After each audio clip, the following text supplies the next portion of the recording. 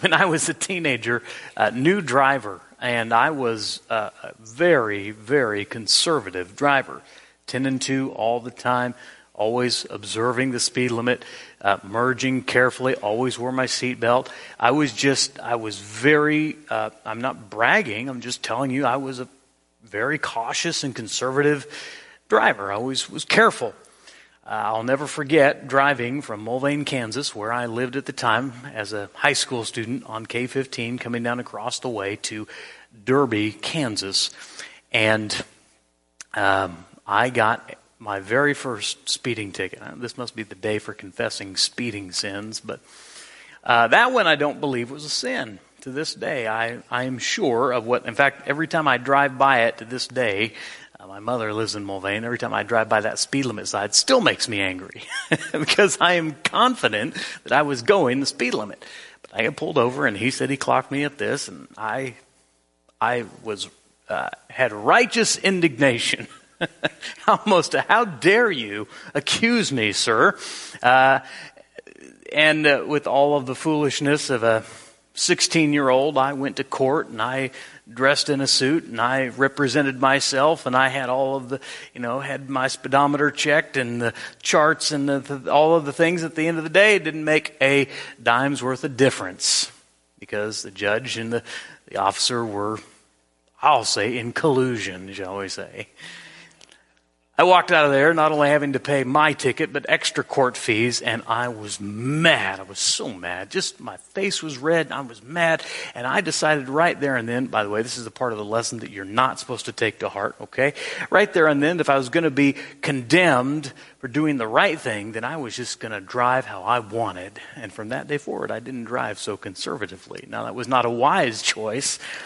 That was a choice made in rashness and anger. Maybe there have been better examples, times when you were righteously angry. Remember 4 years ago when our beloved governor believed she was in charge of all the churches and tried to shut everything down. It made me angry. I was furious about that. That really, really got to me because I knew she didn't have the right to do that. Our founding fathers were rolling in their graves. There are times when we should be angry. There's times when God-fearing people have to stand up and say, no, that's not right, and that's not going to fly. It's okay. God made us with anger. In fact, did you know this, that God gets angry? There are times in Scripture when we have specific accounts of how angry God got. I remember the story at Mount Sinai when Moses went up the mountain and told the rest of the Israelites, stay here, be good. And he was up there so long they decided to make their own god of a golden calf. God got angry over that. God got angry, righteously so, when his people veered off, when they went to worship other gods, when they wanted to be like other nations. There are many times when God got righteously angry. Read the book of Job. As we spend most of the book listening to Job's complaints, listening to Job's foolish friends, and all of a sudden we hear this thunderstorm brewing, and God says, I'm going to answer you. You brace yourself like a man. And you get this righteous anger from God. Now, we have to be careful when we understand, when we talk about anger and God, because his anger is different than our anger.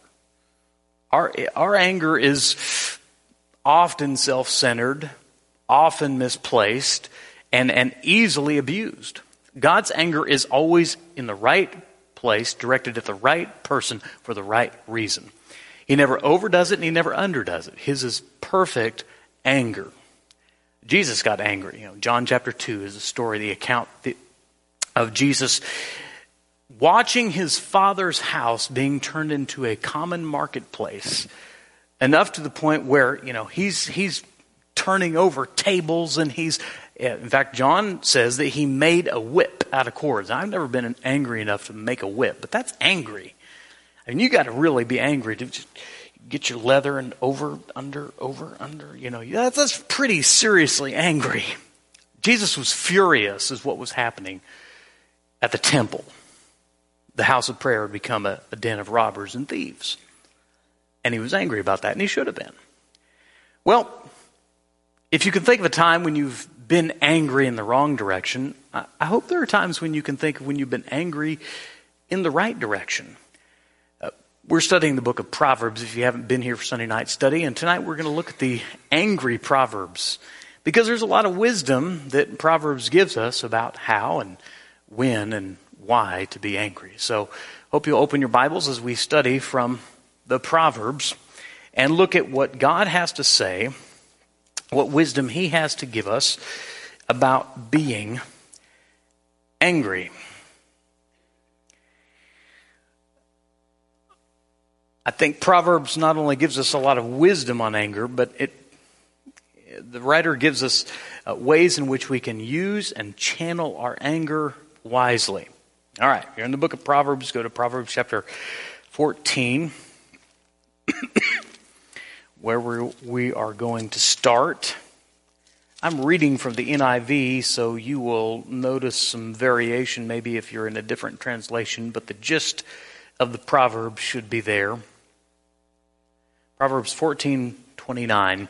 Whoever is patient has great understanding, but the one who is quick-tempered displays folly. The first thing we learn from Proverbs about anger is that anger should be a slow burn. It should take you some time to get there. It should be more crock pot than microwave. A good way to prevent danger, if you've got a temper, is to have a long fuse. Short fuses and hotheads will often lead you astray, often get you in trouble. Probably think of countless examples of friendships that were dissolved, of companies that got in way more trouble, of people that just did themselves way more harm than good because they weren't patient enough, because they were quick-tempered, they were a hothead, and then let their anger get the best of them. And that's one thing about anger is it's very easy to let it sort of take you over. And the name of the movie is Inside Out, right? The four characters in the girl's head, and I always think of that with anger, you know. And anger, he's angry all the time, and every little thing sets him off. And eventually, sometimes it gets to the point where it's just like, ah! Well, we can laugh at that in a movie, but in people, it's not so funny. I think there have been a lot of people who have hurt themselves greatly. If anger is a fire, they burn no one but themselves. So keep your anger at a slow burn. All right, let's go to Proverbs chapter 15, verse 1. A soft answer turns away wrath, but a harsh word stirs up anger. Second, in regard to your anger, remember that fire starts fire.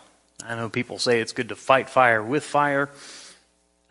When you get angry, it stirs people up. Whether you're angry at the cashier or at the waitress, or you're angry at the person driving next to you, it stirs people up. You have heard countless examples of road rage. Perhaps you've experienced road rage on Kellogg. It's easy to do. I get it. But what happens in that moment is people stir up one another, and not in a good way. I knew a fellow believer in Christ. I was driving down Kellogg one day, just minding my own business, went to make a lane change, did not use my signal as I should have, came over, I hear the blaring of the horn, I can see someone is just losing their mind, and maybe righteously so, I don't know, but I pull up, because I do this when I mess up on the road, I'll pull up next to them and just make peace, as we talked about this morning. And when I pulled up next to this fellow believer, it was completely embarrassing to her. She was mortified that she had lost her temper and had this road rage at the preacher. I was guilty, I know that, but there's a way in which even just a simple act of driving, if we're not careful, our anger not only stirs us up, but stirs other people up. We know heard the news stories of people doing crazy things, running people off the road, firing weapons at people, all over traffic infractions. All over not driving fast enough, or driving too slow, or driving too fast, or cutting someone off. Well, we got to remember that fire starts fire. So in Proverbs 15, we're cautioned in our relationships when you sense that someone is mad, cooler heads prevail. It's much better to have a gentle answer.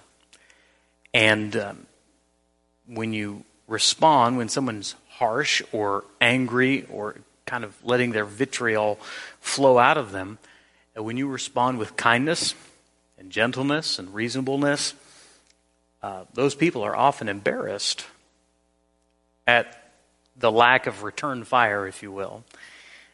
So be gentle in your answers. You're going to face people who are angry, who've been through a lot. Maybe they've had a bad day or what have you.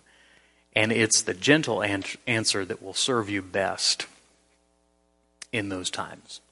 Let's go to Proverbs chapter 16, verse 32.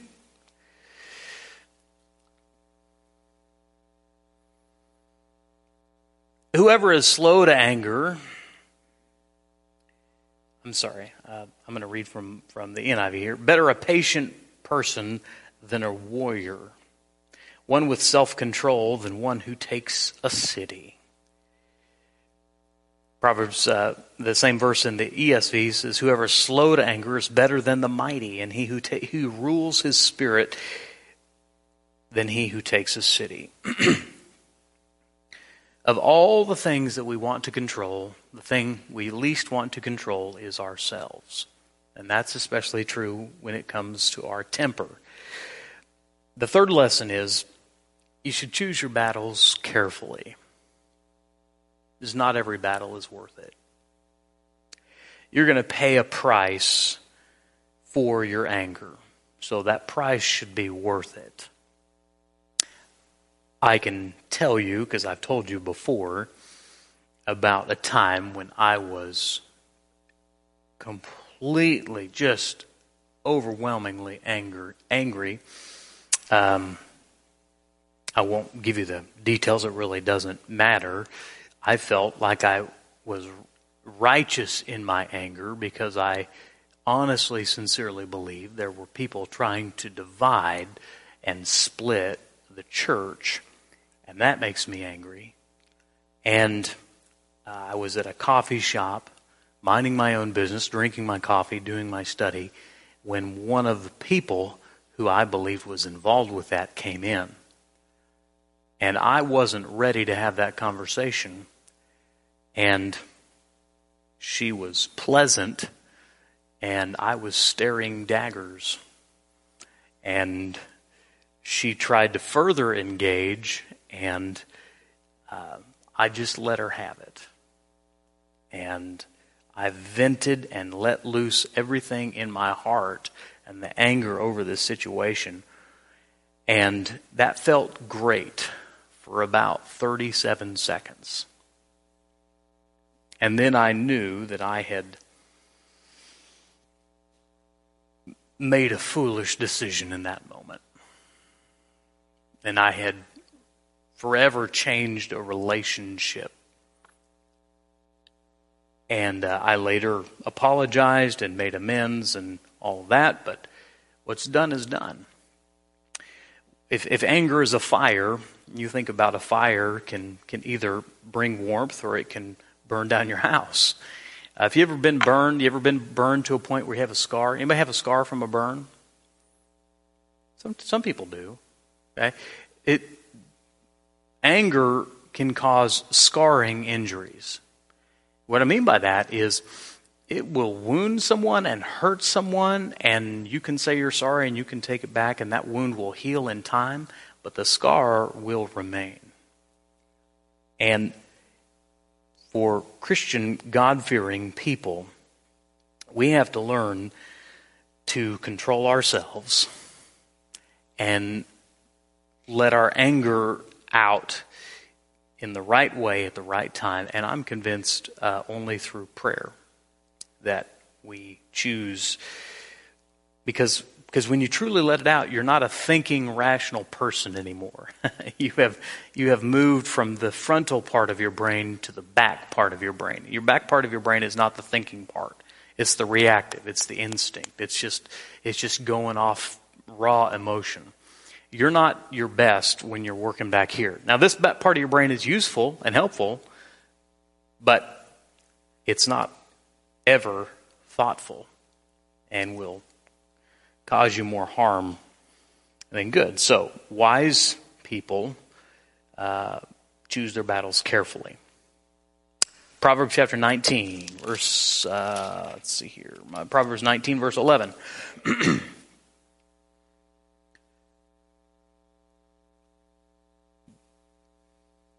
A person's wisdom yields patience.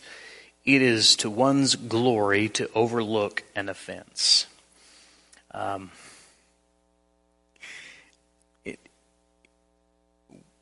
Wise people are patient people. Patient people are wise people.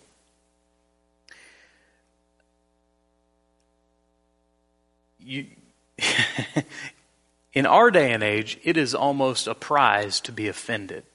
Everybody's offended. That offends me. And Proverbs tells us it's to your benefit, it's to your glory, the NIV says, to overlook an offense. Christians should not be people who are easily offended. We overlook when people offend us. We give the benefit of the doubt. We show mercy, because mercy has been shown to us, because God gave us the benefit of the doubt. We're patient with others because God has been ever so patient with us. So hold your tongue. When someone makes it personal, don't return in kind. I think that's probably the best way to respond. Many years ago, back in my youth ministry days, before Northside, so no one that you know, I was having a parent meeting, and this new youth minister, green behind the ears, was so excited to tell all of the things that he had in mind for the youth group. Activities and trips and things that were happening during the summer, but also things that we were going to be studying about and learning about in class. And I said, we're going to do a 12-week series on apologetics. I'm so excited about, to teach the kids about apologetics. And there was a mother in there who lost her mind. And I was not familiar that mothers could lose their minds, but at that point she did. And she ripped into me in this meeting and said, why in the world should our children apologize for being a Christian? What in the world should anyone have to apologize for being a follower of Jesus? That is just wrong, and you need to rethink that. And I stood there like this. Fresh out of school, they didn't train you for that. Because I didn't know how in that moment quite to respond. If I corrected her and told her what apologetics was versus an apology, and she would be quite embarrassed, as she should be. And I didn't want to embarrass her in that situation. So I gently said, well, I don't think we're quite on the same page about what apologetics is, but I'd be glad to talk to you after the meeting. My beloved wife, I still remember this 25 years ago. She got in the car, she said, you are the most patient man I've ever met. I don't know how you didn't just let her have it in that moment. We're all going to mess it up. I can pick on that lady because it's been over 20 years ago, and I really hope she's not watching the live stream. But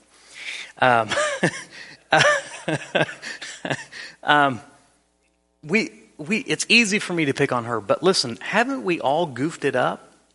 Haven't we all overspoken? Haven't we all put our foot in our mouths? Haven't we all spoken when we should have remained silent? And aren't we the better for people who have been patient with us in those moments? Aren't we the better for the people who loved us in spite of our ignorance? Wise people are patient people.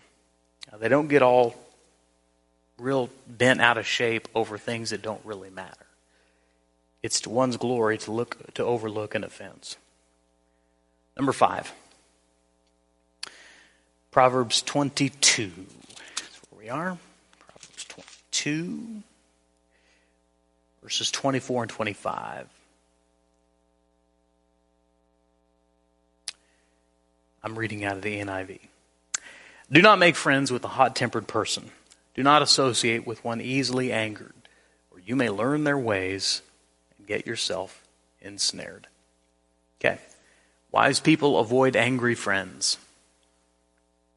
If you're close friends with a hot-tempered person, that's not going to serve you well. Either you will get drawn into it, or you will get in trouble by association. Okay? Really important that we pay attention to our friendships and our relationships and avoid people. It's not just about acting wise and living wise and behaving wise ourselves. We have to surround ourselves with people who act in such a way. So the Proverbs warned us, don't make friends with a hot-tempered person. It's unwise. You will be lumped in with them. They will hurt themselves, and they will likely take you with them along the way. Proverbs chapter 29. Verse 11.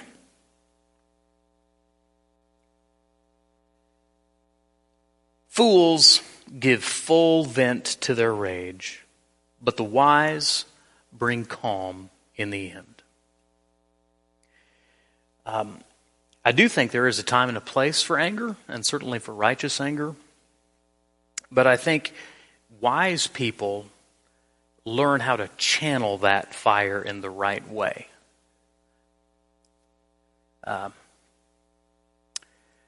In the last couple of years, there have been a lot more angry parents over things happening in the school system, a lot of parents showing up to the school board and things like that. And not against any of that. I think that's fine to do. But there is a method that's wiser.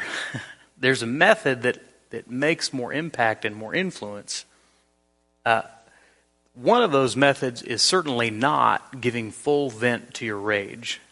You know, if you go up there and insult everyone on the board personally and go off on a swearing tirade, that may make you feel better, but that was a foolish thing to do.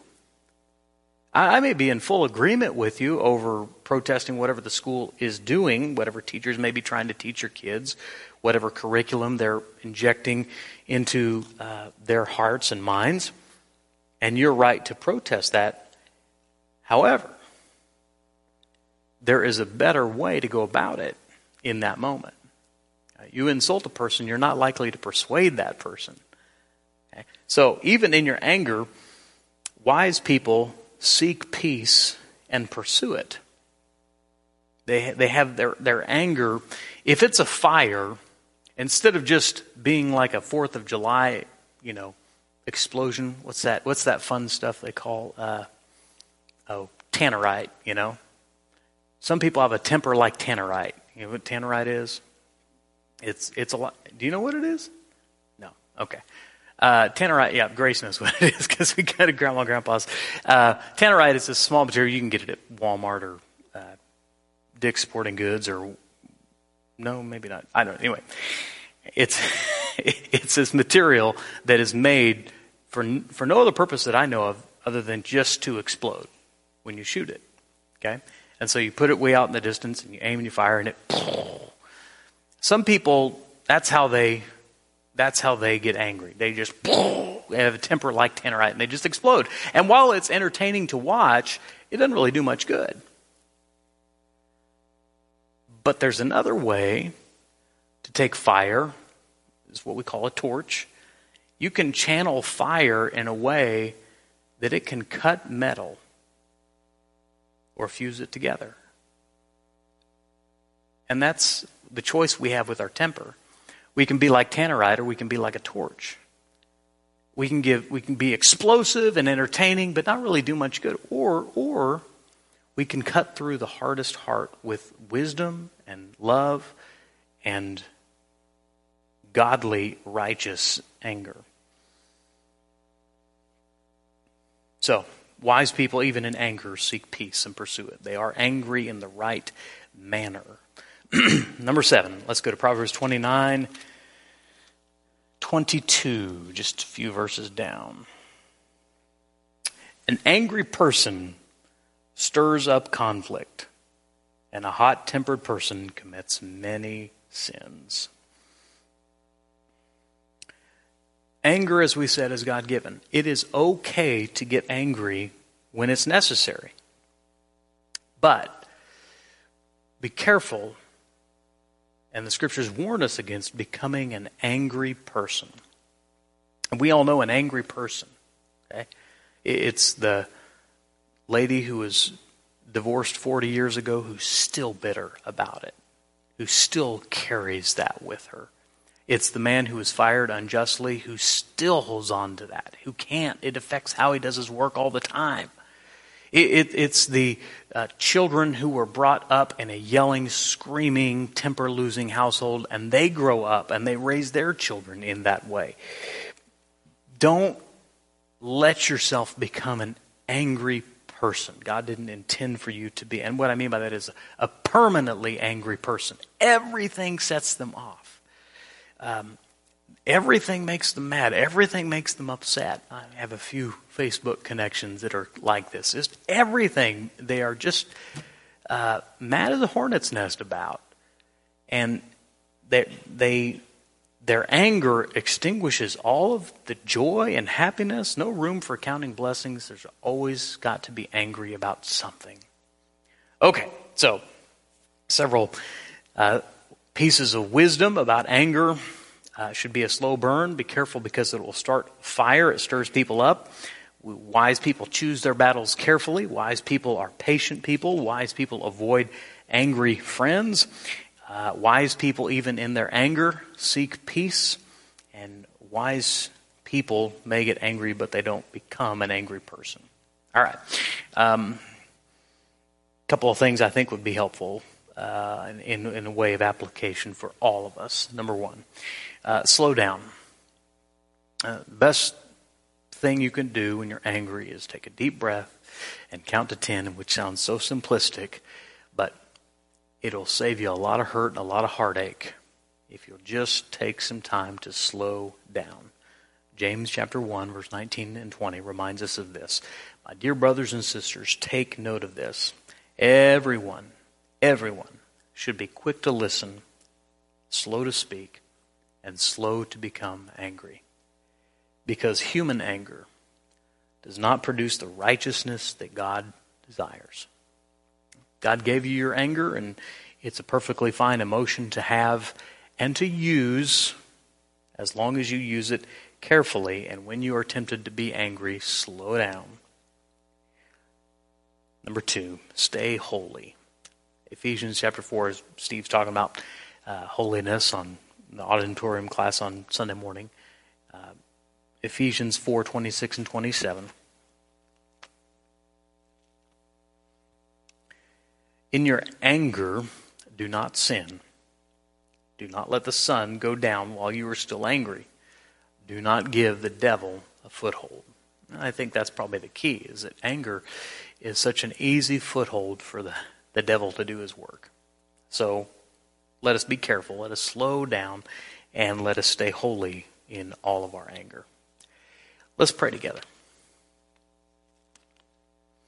Father in heaven, we are grateful for your word, its teachings, and how instructive it is. Father, you have, in your word, revealed yourself at times to be angry, not in an unholy way or in a sinful way, but over sin and unrighteousness and injustice.